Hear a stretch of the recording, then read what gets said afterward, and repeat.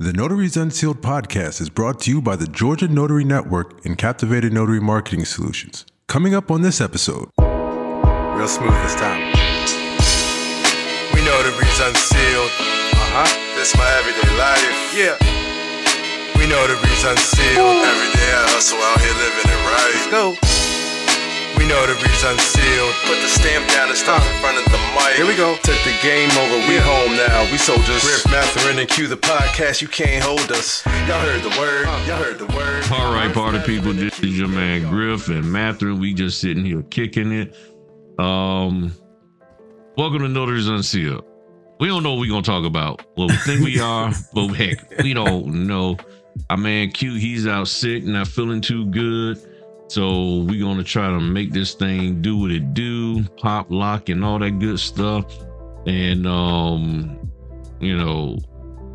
just sit back and just see what happens. Okay, we don't know. We ain't trying to front. We don't know. I'm sitting here mellow right now because I've been drinking this chaga tea. I don't know. You've heard of chaga before. Oh, I heard of it. Nah, I don't think I heard of it. You say chaga? Man.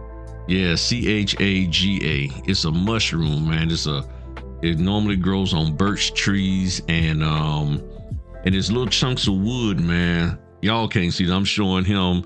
It's little chunks of wood, nice. From the mushroom, and it has a lot of melanin in it. That's the best way I could describe it to you. Really? So it has a lot of the melanin in it, because it's really charred, and man, it's just it calms me like that weed stuff, I don't do the weed anymore, but it calms me down and everything, and so I drink this sometimes before I go to bed, and man, it knocks me completely out. Yeah, and all you do, man, and the cool part is you can use those chunks over and over again, maybe like 3 or 4 times, and you just soak them in hot water. And it turns your tea, it just turns the water into like a brown amber, and it's a different taste. You don't even need to put sugar or honey or nothing. I just drink it straight, and I'm gonna tell you, man, I'm just like, it just mellows me out. Man, I never heard of it, so I'm definitely gonna have to try to look it up, or just send me the link if you got it off Amazon, and then I will. I'll definitely try it out, man. Yeah, because it's like a superfood. It's a part of a superfood group. It's up there with the Reishi mushrooms and stuff. Mm-hmm. So some people, some companies, they grind it down and you can take it, in a pill form, but I like the tea. Oh, really? All right. Yeah, I would definitely try it out, especially if it helps you sleep. Mm-hmm. Oh yeah, it helps me sleep. Now that with some magnesium pills, man, shoot, I sleep real good when I take this stuff, man. Yeah. And then you just be knocked out, huh?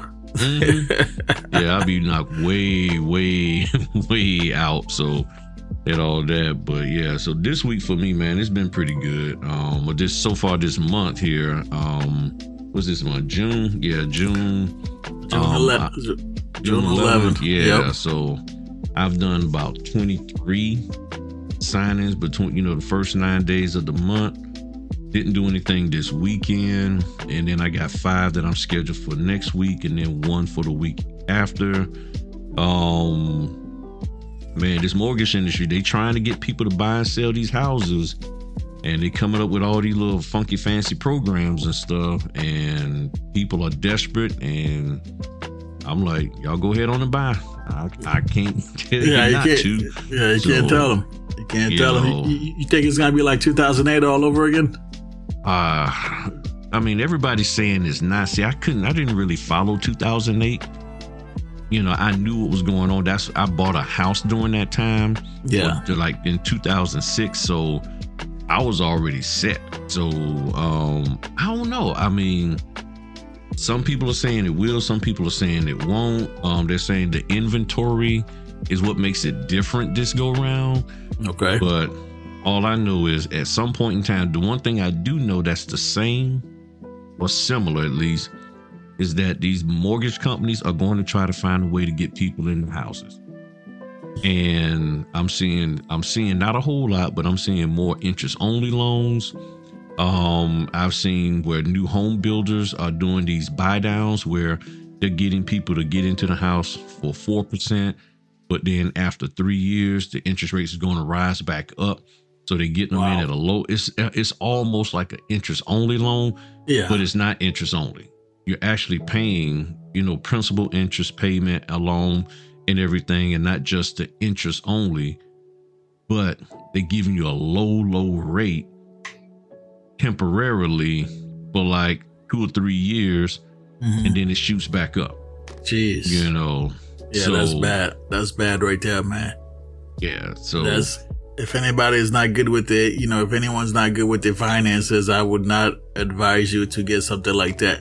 Like if you are able to manage it and if you are able to afford it, even if the rate goes up, by all means do what you need to do. But if you're not the one who is financially responsible and you're not able to manage it, or you decided to set your entire, lifestyle based off the original 4%, the 4% interest rate. So then when it's increased, you still want to live your lifestyle off the 4% interest rate. Now you're going to be in some trouble.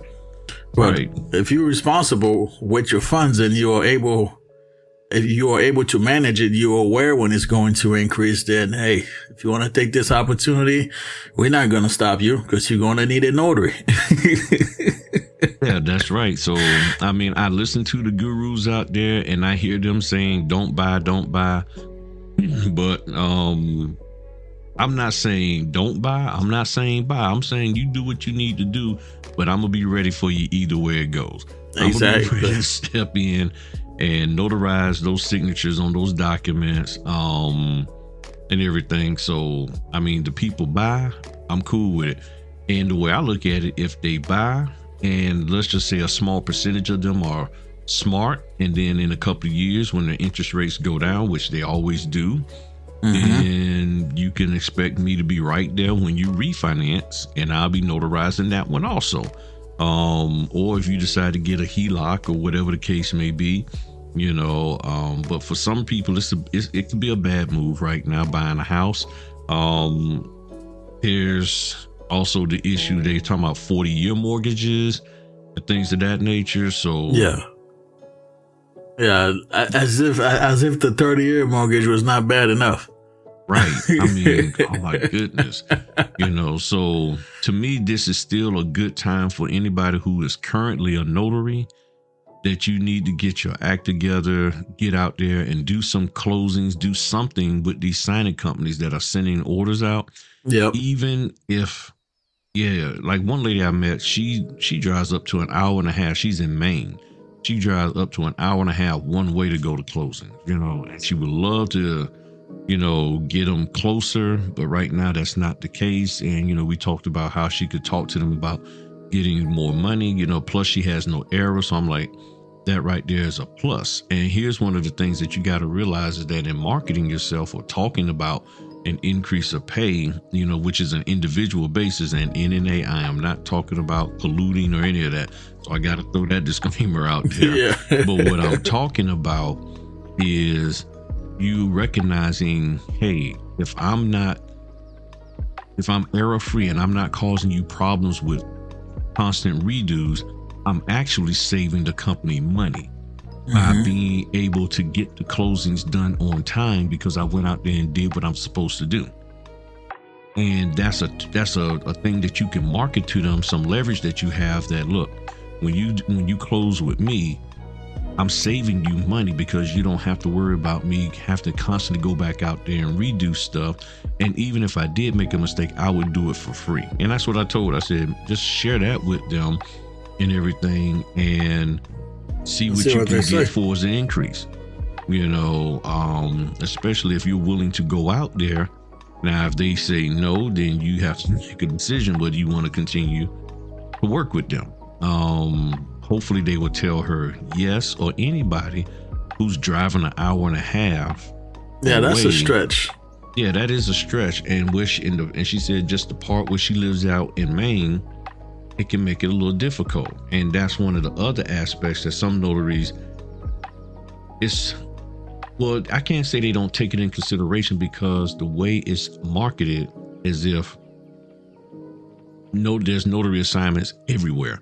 No matter how rural you are, it's right there. So now, because I mean, you're not in a rural area, are you? No, I'm not. I'm glad I'm not, because I do know a couple notaries that are in the area, just like you said. The one that's in Western Massachusetts, I have a couple notaries out there. They have expressed to me, sometimes they have to drive a few extra miles, to get some work done. Me, I'm between them. Like I'm in a growing city. I'm between multiple towns. So, so I can get to Boston area within 40 minutes or 45 minutes if there's no traffic. But, I do speak with those notaries that's in Western Massachusetts, that are doing, similar type of driving, up to an hour just to get to a signing. And some of them during the pandemic, they were able to get an increase, and some were not able to get an increase. So that kind of affected the entire method on how they handle their business, and which is which is part of it. You know what I mean? Mm-hmm. Yeah, man, that's some. Oh, well, and see. Yeah, that's a lot. That's a lot. You gotta be ready to do your thing. Either you gonna roll with it or you're not. One of the two and stuff. So yeah, that's an interesting one right there.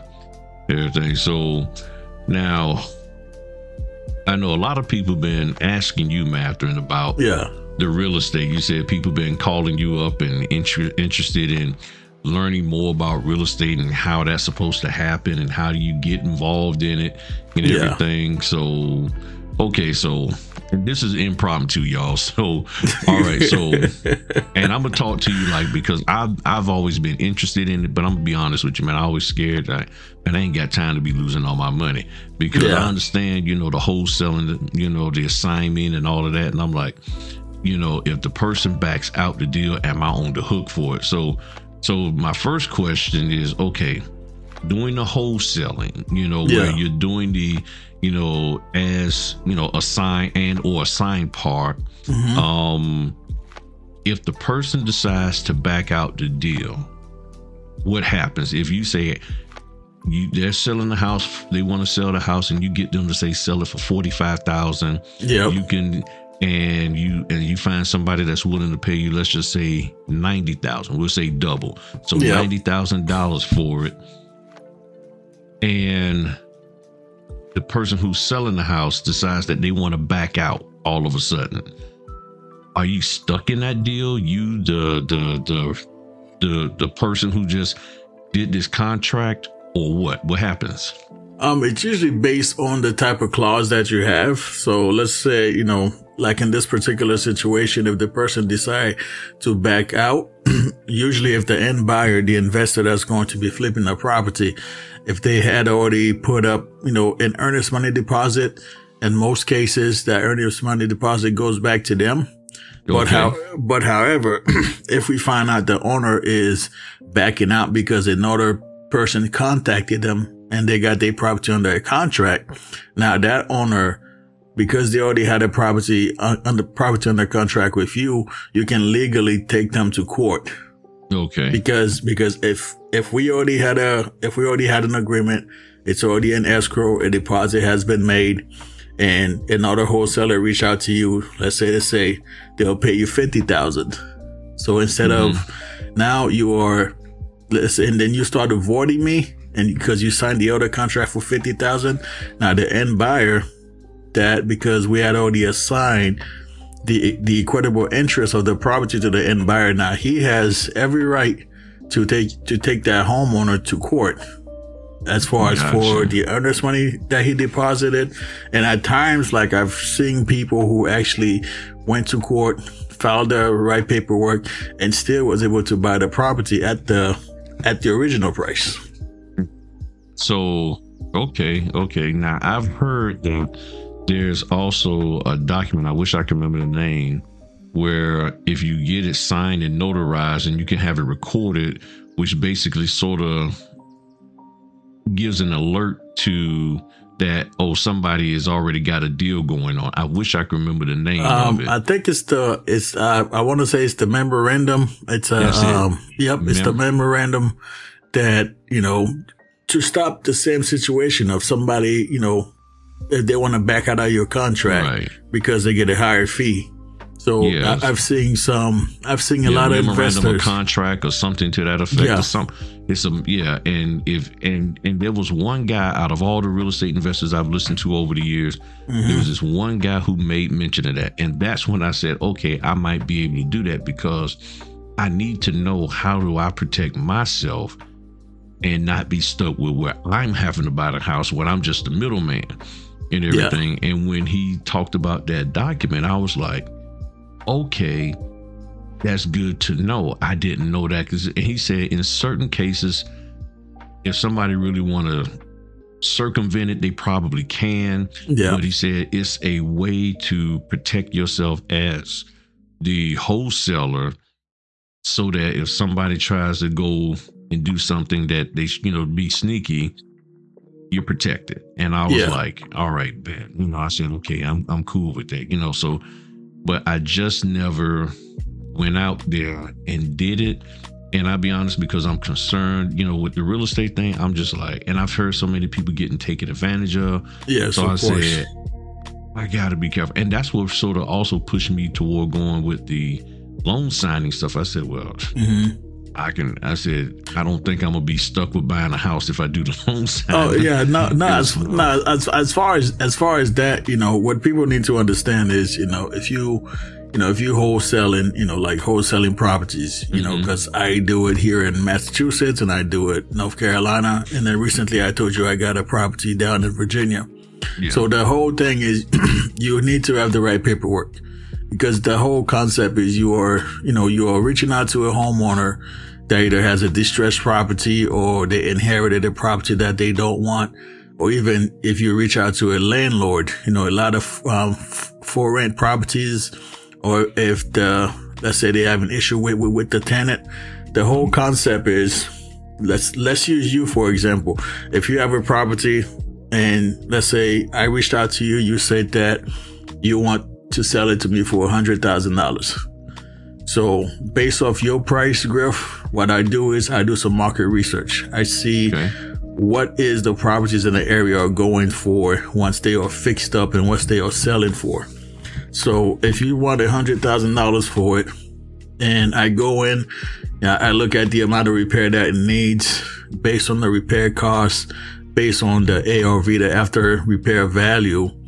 That's how I'm able to, whether your 100,000 makes sense or whether your 100,000 does not make sense.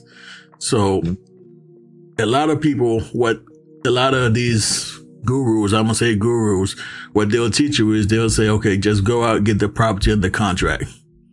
Just to have the contract. Me on the other end, I like to do my research even prior to. As soon as a homeowner say they are interested, I'm looking at what the properties in the area that are similar are selling after they're being repaired. So let's say the $100,000 works for me, right? Now I sign a purchase and sale agreement with you for $100,000. So if that property, let's say the property will be worth $350,000 after its rehab. So now I either reach out to my network or I go on Facebook. Sometimes you're able to find them on LinkedIn.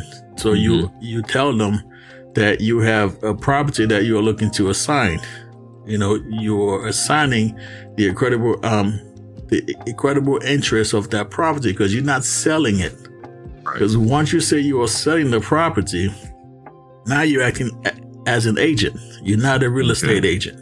Correct. It's just one of those things with the laws. It's all about the wording that you're using. Okay. So you're assigning your interest to that property to that end buyer. So the end buyer comes in. Let's say you assign it for $125,000. Now you create a contract between yourself and the end buyer. All right. Gotcha. Okay. So you have a contract with the seller for $100,000. Then you have another contract with the end buyer for $125,000. Then the end buyer open escrow. So they put in the earnest money deposit. Okay. And then, so from there, your position is stable. Like you are right there in the middle. The closing cost is handled by the end buyer. Mhm. If there's any unpaid mortgages, any unpaid taxes, of course, that's coming through the seller side. Because Right. we all know the city got to get paid. Uncle Sam got to get paid for taxes. Now, at the closing table, most people say they will say, okay, tell the seller that you can buy it within 30 days. And that's usually give you a window for the title search to get done to make sure there are no liens on the property, to make sure the person who's selling it to you actually owns the property. All right. Gotcha. So Okay. if everything checked out, you get a clear title, clear to close. At the end of the day, at the closing table, the seller get their 100,000. You walk away with 25,000. Gotcha. Now here's the question, and I don't know if you can answer this or not, or whatever. But I guess the question then becomes: if the person is willing to sell it for 100, why not the main buyers of it just go to them directly instead of using a middle person? Yeah, because most of the time those end buyers are not doing what's required to find those sellers.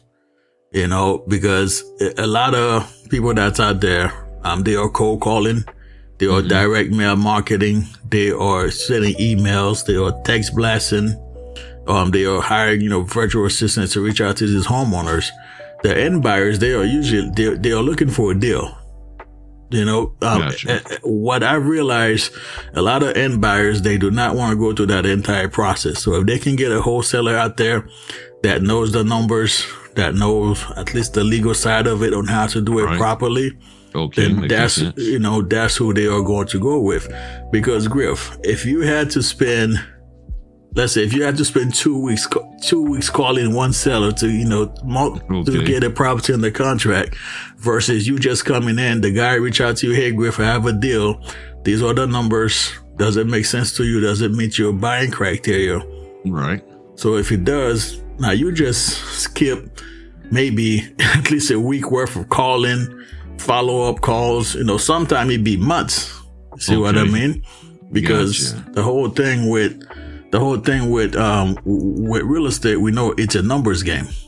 The more people you reached out to, the more likely you're able to get something under contract. Gotcha. Okay, that makes sense. Because those are the questions that I had for myself. I was like, well, if that's the case, then Fred would want to just do it himself. Why would he need to use me? But when you say it like that so now the question then for myself is, do I want to even do all that cold calling? Do I want to go?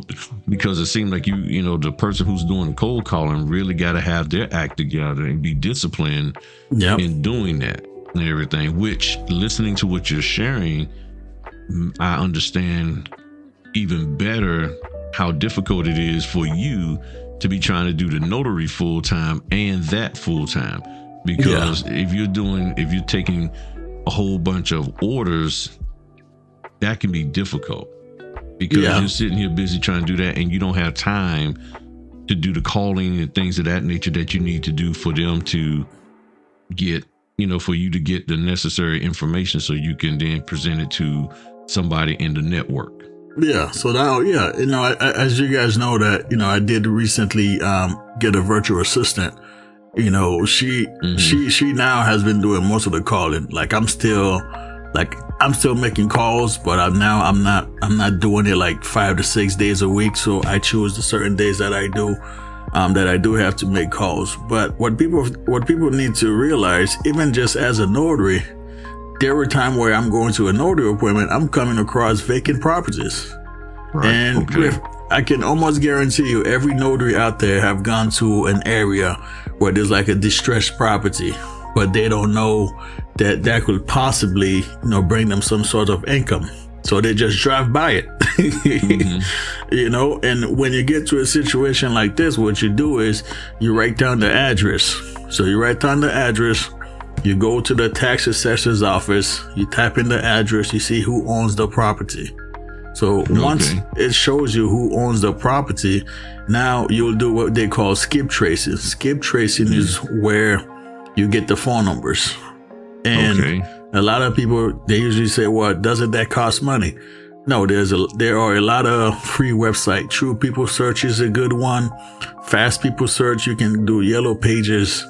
Then you look up the you look up the owner's phone number, then you reach out to them. You know, if the property is vacant, you already know, 1, they don't live there. 2, it's vacant, it needs repair. And if it's one of those properties that's completely covered in trees, now you know they have not been there in years. So now there's a possibility of a high motivation level. And you just reach out to them. Just let them know, hey, I came across your property at 123 Main Street. I'm just reaching out to see if you have any interest of wanting to sell. Gotcha. You know, that's usually like the basic stuff, you know, as far as you making the calls. And of course, I wouldn't advise anyone to use their personal numbers. Okay. Because, you know, there are a lot of people out there that's weird. You know, they get crazy. So look for like a secondary phone number that you can use when you are calling these people. Because every now and then you do get, you know, that one, you know, homeowner or like a kid, you know, that, you know, their parents passed away. They don't want to deal with anybody, you know, trying to contact them regarding the property. But, you know, the opportunities are out there, you know, because what you can make on a deal, like I think last year the average wholesale deal was between $10,000 and $12,000. The average wholesale deal.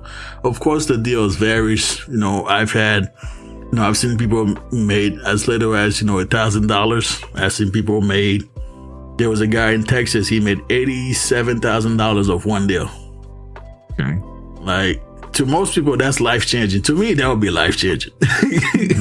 You know, like you make $87,000 of one deal. Hey, come on now. Hey, come on, that's life changing. But like everything else, you know, you have to do your research. You have to understand the proper way to go about it, and you know, just go out there and take action. Like it's possible. Like I've done deals in Massachusetts, North Carolina. I have one deal in that's going to the title company in Virginia right now. You know, the deals varies, but any notaries that's out there, especially those who's been reaching out to me, look, I've said it before and I'm going to say it again. If you find a property in your area, we can team up with it. I can literally walk you through it. Like if it's a deal, understand that anybody that's flipping in your area, they will want it. If the numbers make sense, the numbers have to make sense like everything else. You know, if the owner is asking $100,000 for a house and the house only worth $120, that house better be in top condition.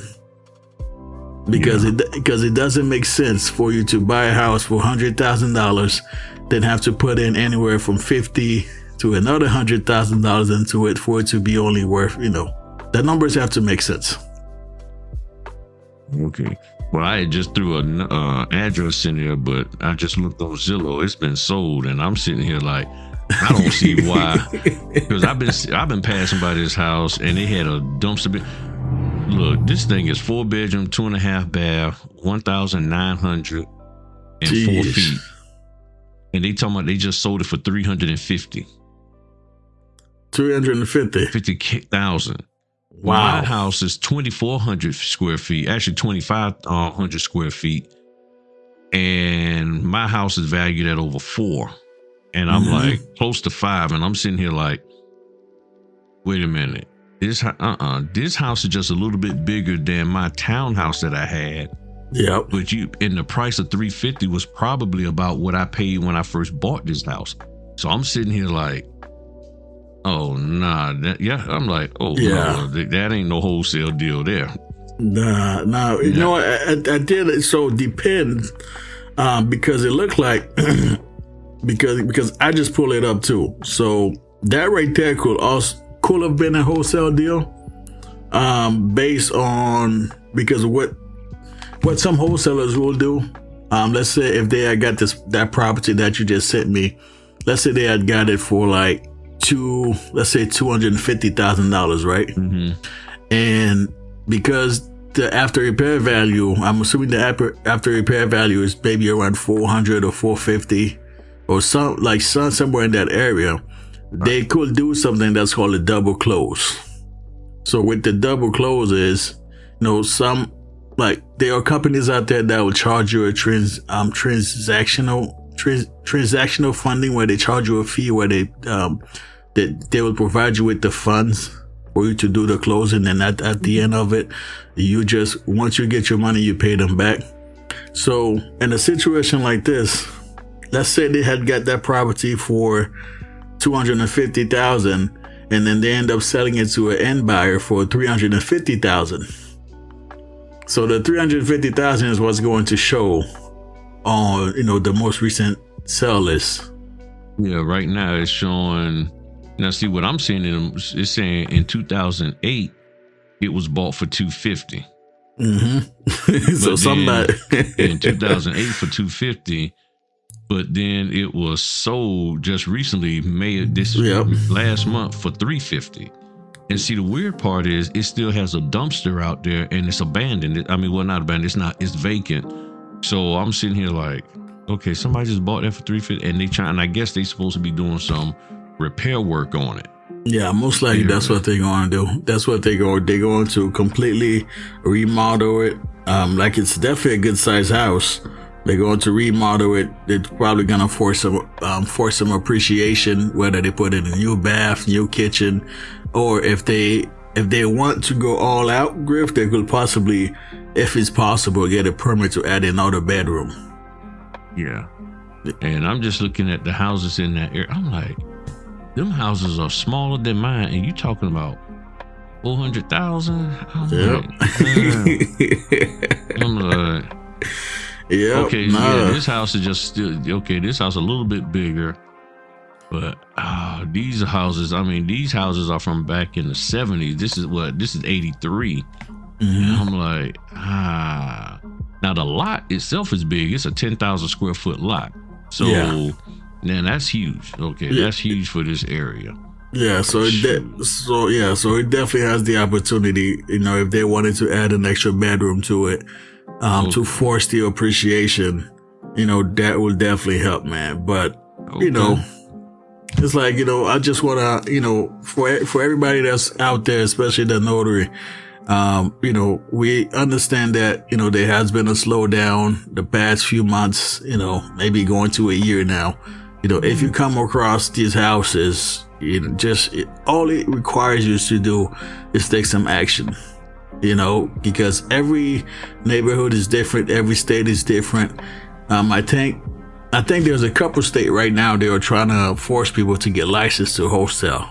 Yes, I've heard about that. Yeah. So I think, probably down in Maryland. I don't know, so don't quote me on it. But if you're not in a state where you're not required to get a license, like, it's not something that's impossible. It can definitely be done. It can definitely be done.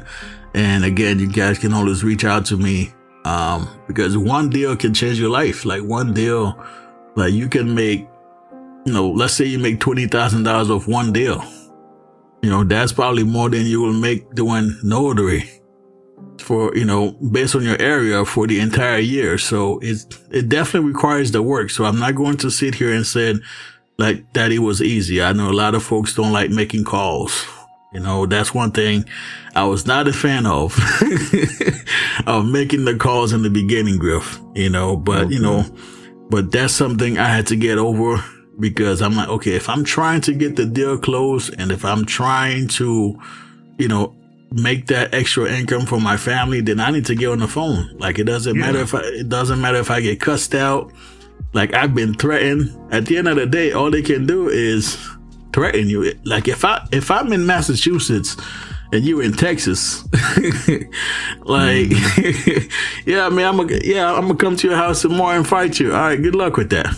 It seems like people talking about being threatened and doing notary work. It seemed like it's more dangerous to be a daggone wholesaler. People coming.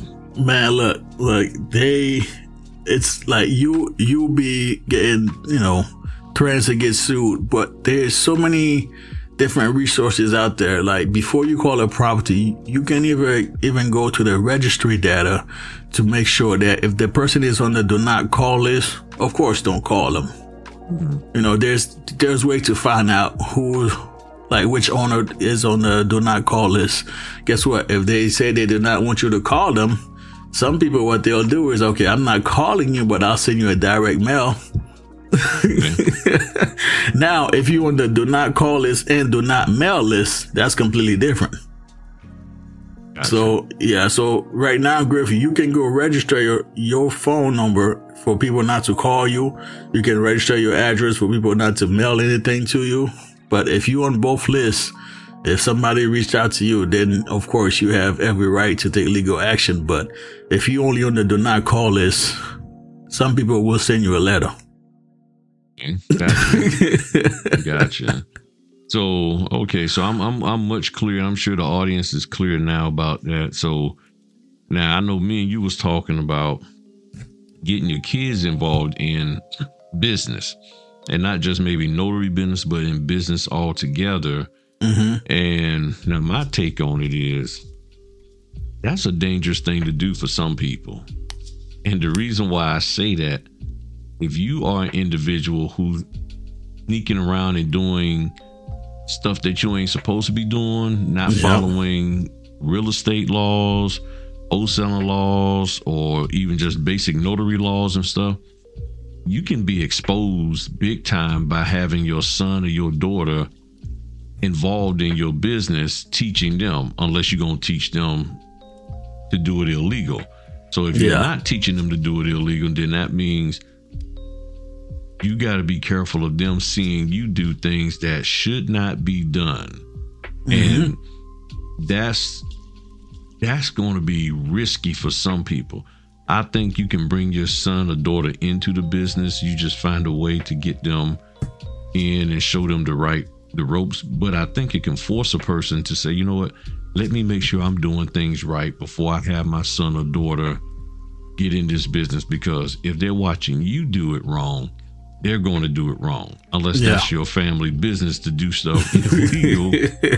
But I do think there's an opportunity for, let's say from the notary standpoint, for you to bring your son or daughter into the business, or even a nephew or niece, to say, hey, let me show you this business and show you how, it can benefit you, how you can do good in it and make you some extra money. Mm-hmm. And the key thing is, just as long as you're doing it correctly, showing them the right way to do it, you should be okay. You should be able to just keep things going and bring them in to the business, So I showed my son, he's not doing it as much because he is really working some long hours with the water meter reading. But it was fun for me to take him out with me. I enjoyed it. Hey, see, I might have to talk to him. See, I might have to talk to him, Craig, because you just said the water reader meeting. Yeah, he does the water meter reading. Yeah, see, I might have to talk to him, because that right there is a very popular list in real estate. Yep. Especially, because he knows which property doesn't have water. Okay. You see what I mean? So so I might have to talk to him. Okay. See if me and him can do something, because that's because there's different lists people can pull, such as vacant property lists, foreclosures lists, the delinquent lists, the water shut off list, fire damage list. But I definitely might have to talk to your son, I think. Okay. Yeah, so bringing a kid into any business, it can be a lot of fun. It can be very, very exciting. But even when I thought about it, I said I had to check myself and say, make sure that, hey, okay, am I doing stuff correctly? Because let's be real, you don't want to be embarrassed by your own kid, your kid calling you out and calling the state on you, getting your commission pulled. No, you do not. You do not want to do that. And then you don't want your kids, especially if you got the kid that like to tell mom everything. So you're just like, yeah, mom, dad, I'm doing all these illegal notarizations. Mom, I don't know if I can work with him because he's just doing stuff illegal. Yeah. I don't want that, No. So it's best to make sure you're doing things right. And maybe that's why some people have a hard time getting their kids involved in certain things, because the kid already knows that you're not doing stuff right. So how you going to tell me when you can't even do it right? So yeah, no, you're right. So I just made sure that, hey, okay, I'm doing things correct to the best of my ability, and then share with him how he can do it. And he did well. He honestly did very, very well when he was doing it. And I went with him on a couple of signings. He also came with me, and I used him as a witness multiple times and all of that good stuff so that he could see the flow, and it was beautiful. So, but you as the parent got to be willing to be patient with them. If you're not willing to be patient with your son or daughter while they're learning, you probably can't be the one to teach them. No. But I'm able to be patient with my son and just watch him and like, okay, and not embarrass him if he happens to make a mistake or whatever the case may be. And like I said, we was rolling with it. We did good together. It's just that once he started back doing a meter reading, it was just too much. And he's working sometimes 6 days a week. Yeah. And when he finishes, he's tired. And I know what I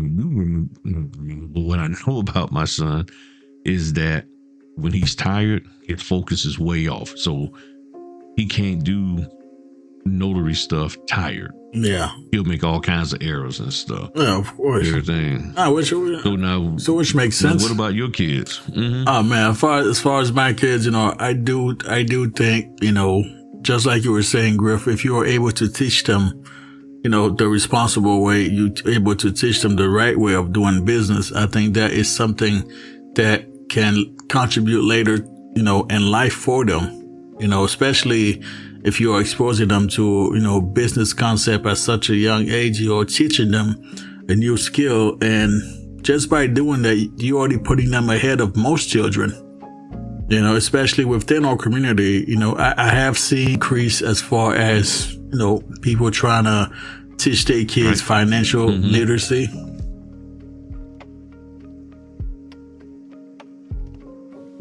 Okay, so now see, one of the things that I've also learned is that, or that I know that's a concern.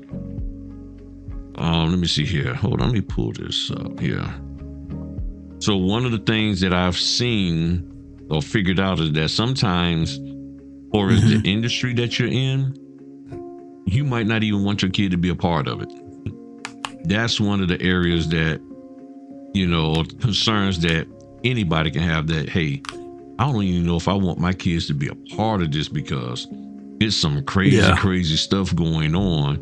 So that can make you a little iffy. So the other side of the house is, even if you don't get them involved in your part of in your actual industry, notary, real estate, whatever the case may be, I think if you're doing your business good in that industry, you can still at least help them get into business, show them how to get into business, period. And I think if you, as the adult in the situation, make sure that you focus on how to do things correctly, then you'll be able to help them no matter what industry, that they actually get involved.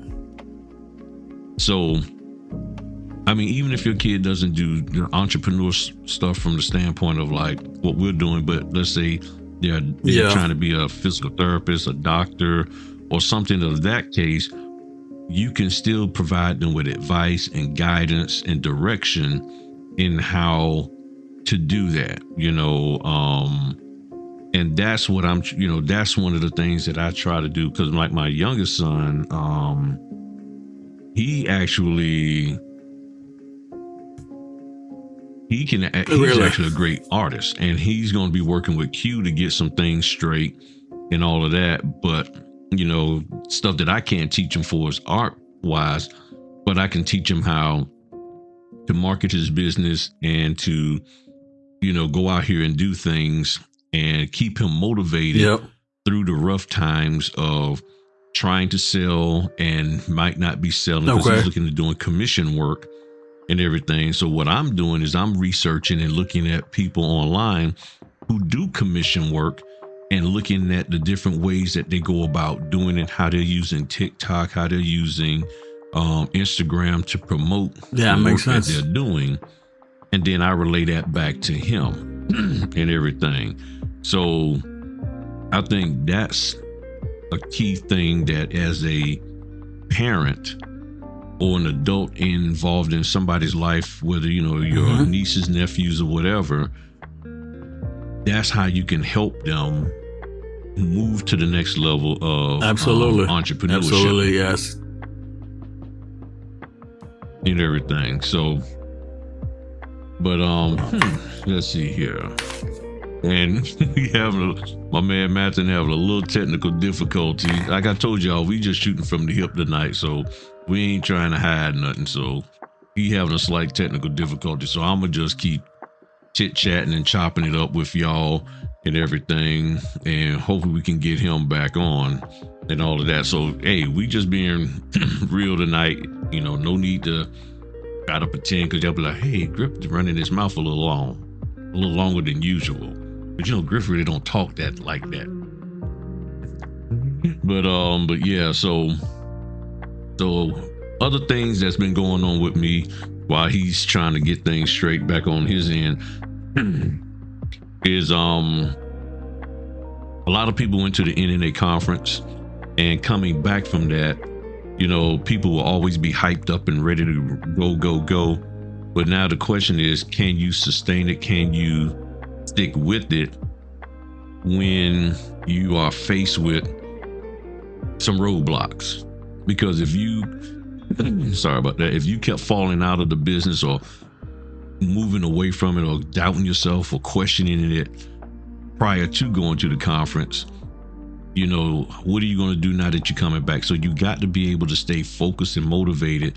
And when I would go to conferences or other kind of meetings and stuff, that was a hard thing for me, was to stay motivated for like a month or two afterwards. So that first couple of weeks, oh yeah, I'm ready.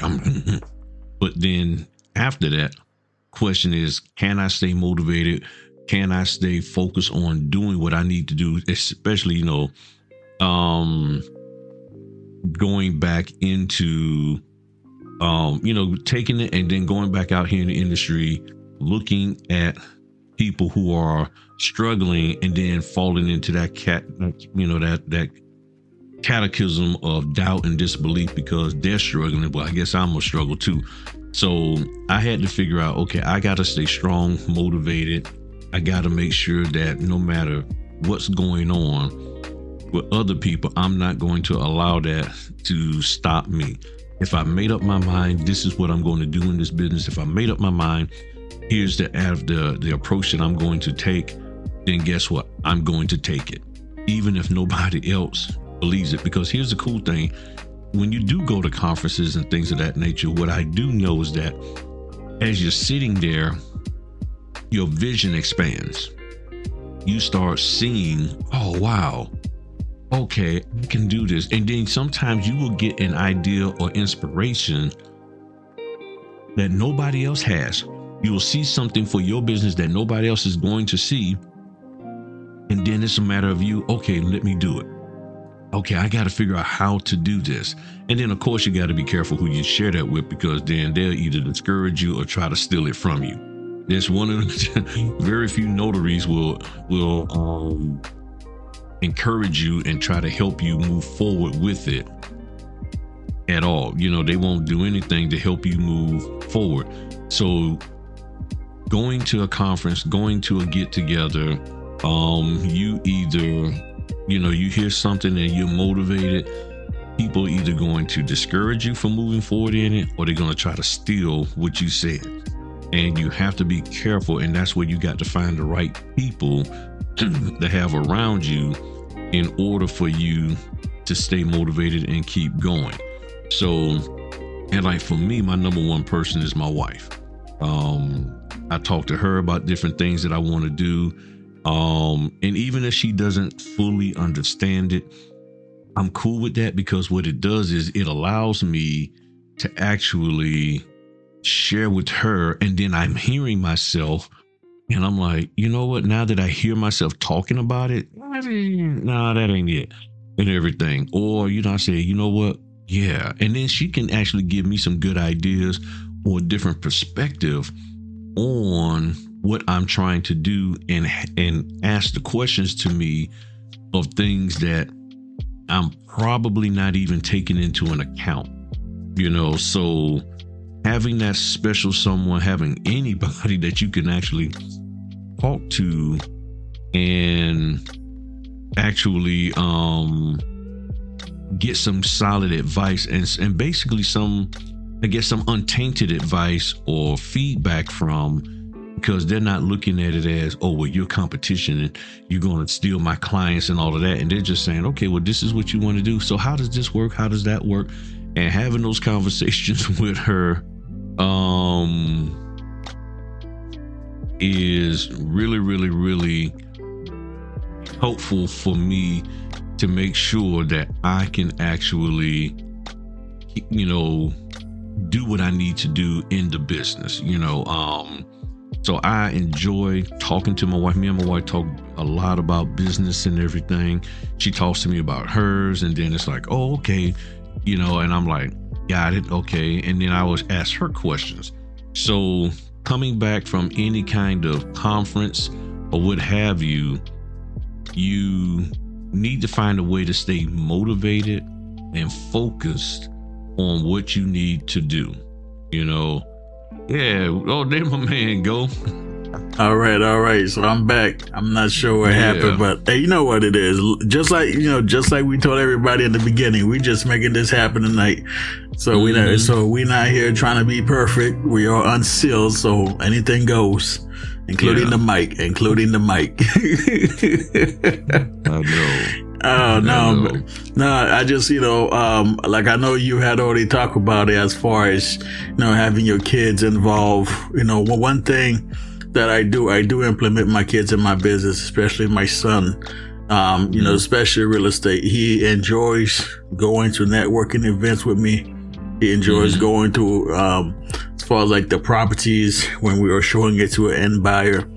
I think, one of the last deal we did up here, he had went to the property with me when it was completely hoarded, like where you couldn't even get inside the property. We couldn't even get in the basement. So last week, that real estate agent who listed the property sent us the after rehab pictures, completely remodeled. So I was showing it to him, and then he walked me through the entire process of what he noticed was changed throughout the entire house. And I feel like because, I've been exposing him to stuff like that, that part of the business, even when we are driving, when we are going somewhere, he is able to pick up on the type of property that investors might be interested in. And, sometimes he'll find a property before I do, and then I'll have to pull over, write down the address, and then we come back to the house. I show him how to do it, go on the computer, look up the property, show him how to pull up, the owner's information, but he's still young. So maybe in a couple years, I can have him start, making some calls, talking to sellers, which is, I feel like it's a great skill to have, especially at his age, because when I was growing up, I didn't have that opportunity. So if for me to get my kids involved in any type of business that I start, I think that right there is just going to set them apart. I feel, in regards to the notary business, they really enjoy it. There was a time where I took them to an appointment. We, got inside a person's house. He was like shuffling, he was passing around the paperwork to me, getting the pen, getting the stamp, he's bringing it, he's passing it around to the signer, telling them, okay, you need to sign here, you need to put a date there, and I'm just there, okay, just hey, do what you got to do, man. Yeah. Because he saw me at previous appointment how I was doing it, or even when we at the house, if I'm prepping for it, for a loan signing. Like right now, so I'll have my daughter, she'll put the stickers on there. Okay, this is where they need to sign. So she knows exactly where to put the sticky notes. Okay, Dad, they're going to sign right here. They're going to put the date right there. So it's, all right. So it's small stuff like that. I feel like is very important. If you teach them the right way, and, as they get older, they might want to open their own business, because, we have to realize, not everybody. I know some people are gonna get mad at this. Not everyone wants to go to college. Yeah. I've had friends. Once they graduated high school, they say they have no plans on going to college. They started their own business, or they pick up a trade to start their own business. So if you can expose your kid to a different idea, a different mindset of, a way of thinking. It's not just about, going to school, go to college, but you do have other options. But if your plan is to go to college, that's good. But if you're not going to disappoint me. If you graduate high school, you say, Dad, I want to open a business, or I want to take a trade. Like that's not a disappointment. We do, by exposing them to business, I feel like you are setting them up for success. You are putting them ahead than maybe 80% of the other kids, that's in the school. That makes sense. Yeah. Yeah. Because most people, like right now, most people just want to play sports. I'm not trying to sound funny. A lot of people within our community, they mainly focus on the sports side. But what about the business side? And, definitely try to implement your kids in the business if you're doing it the proper way. Like, don't go out there and teach them how to scam people with these, courses and all type of nonsense. Just doesn't work. Yeah. No, it doesn't work at all. And that's the key. Now here's the big thing. You got to make sure that your kids know how to sign their name in cursive. Yeah.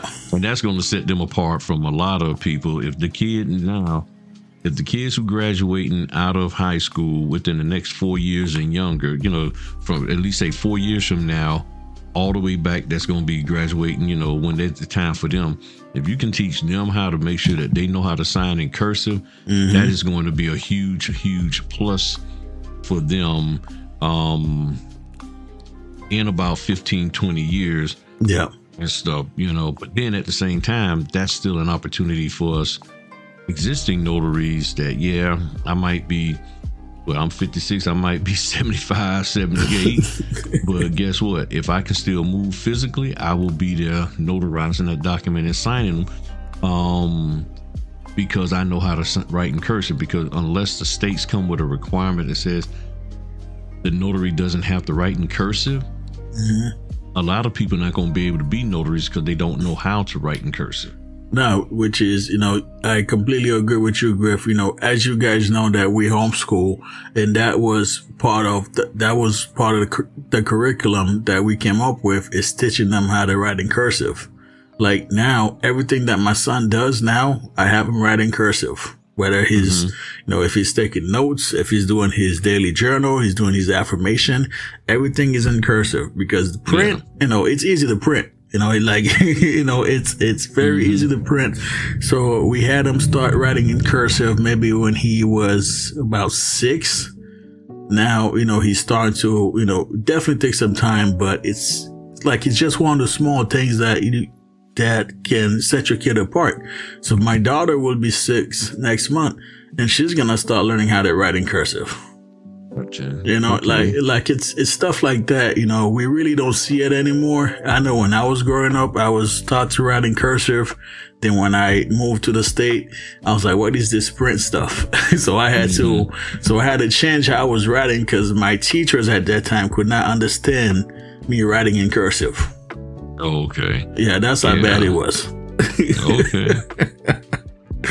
Man. Yeah, it was bad, man. But definitely, definitely get the kids involved, especially during the summertime. Yeah. Do not let them just sit at home, playing video games or anything like that. Get them involved. Teach them about business. Teach them like legal terms. Anything that will help them set themselves apart from everybody else because they need it. They need it. Okay. Well, party people, I think that's it. We covered some good stuff tonight. I had to do an impromptu talking and everything, and when that happened, I was eating on some chips. So that's why I was like, oh man, I was like, I'm gonna have to stuff these things all the way down in my lower jaw area so I can talk somewhat legibly and everything. So I was struggling. So if y'all heard a little smacking sound, that was because I had them chips in me. Oh man, yeah. Look, we had to make it happen, guys. Q's not feeling well, so as always, we definitely want to be consistent for what we are doing. And I think we have been the only notary podcast that's been consistent on a weekly basis since we started, and we are approaching year 1. Yeah. So, so we want to make it happen by any means necessary, because we do appreciate you guys tuning in and sharing the podcast, sharing your feedback. So we greatly appreciate it. All right. Well, y'all have a good one, party people. We out. I'm going to start printing my documents for tomorrow and getting ready to go to sleep because that chaga tea done kicked in. So I'm like, hey, I need to hear some Bob Marley now.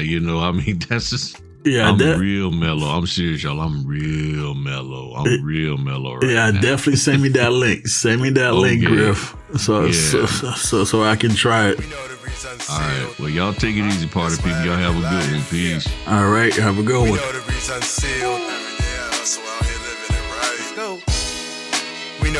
unsealed. Put the stamp down and stop in front of the mic. Here we go. Took the game over. We home now. We soldiers. Griff, Matherin, and Q, the podcast. You can't hold us. Y'all heard the word. Y'all heard the word. Griff, Matherin, and Q. Yeah, we on the verse. So diverse with no rehearse. That's how we work.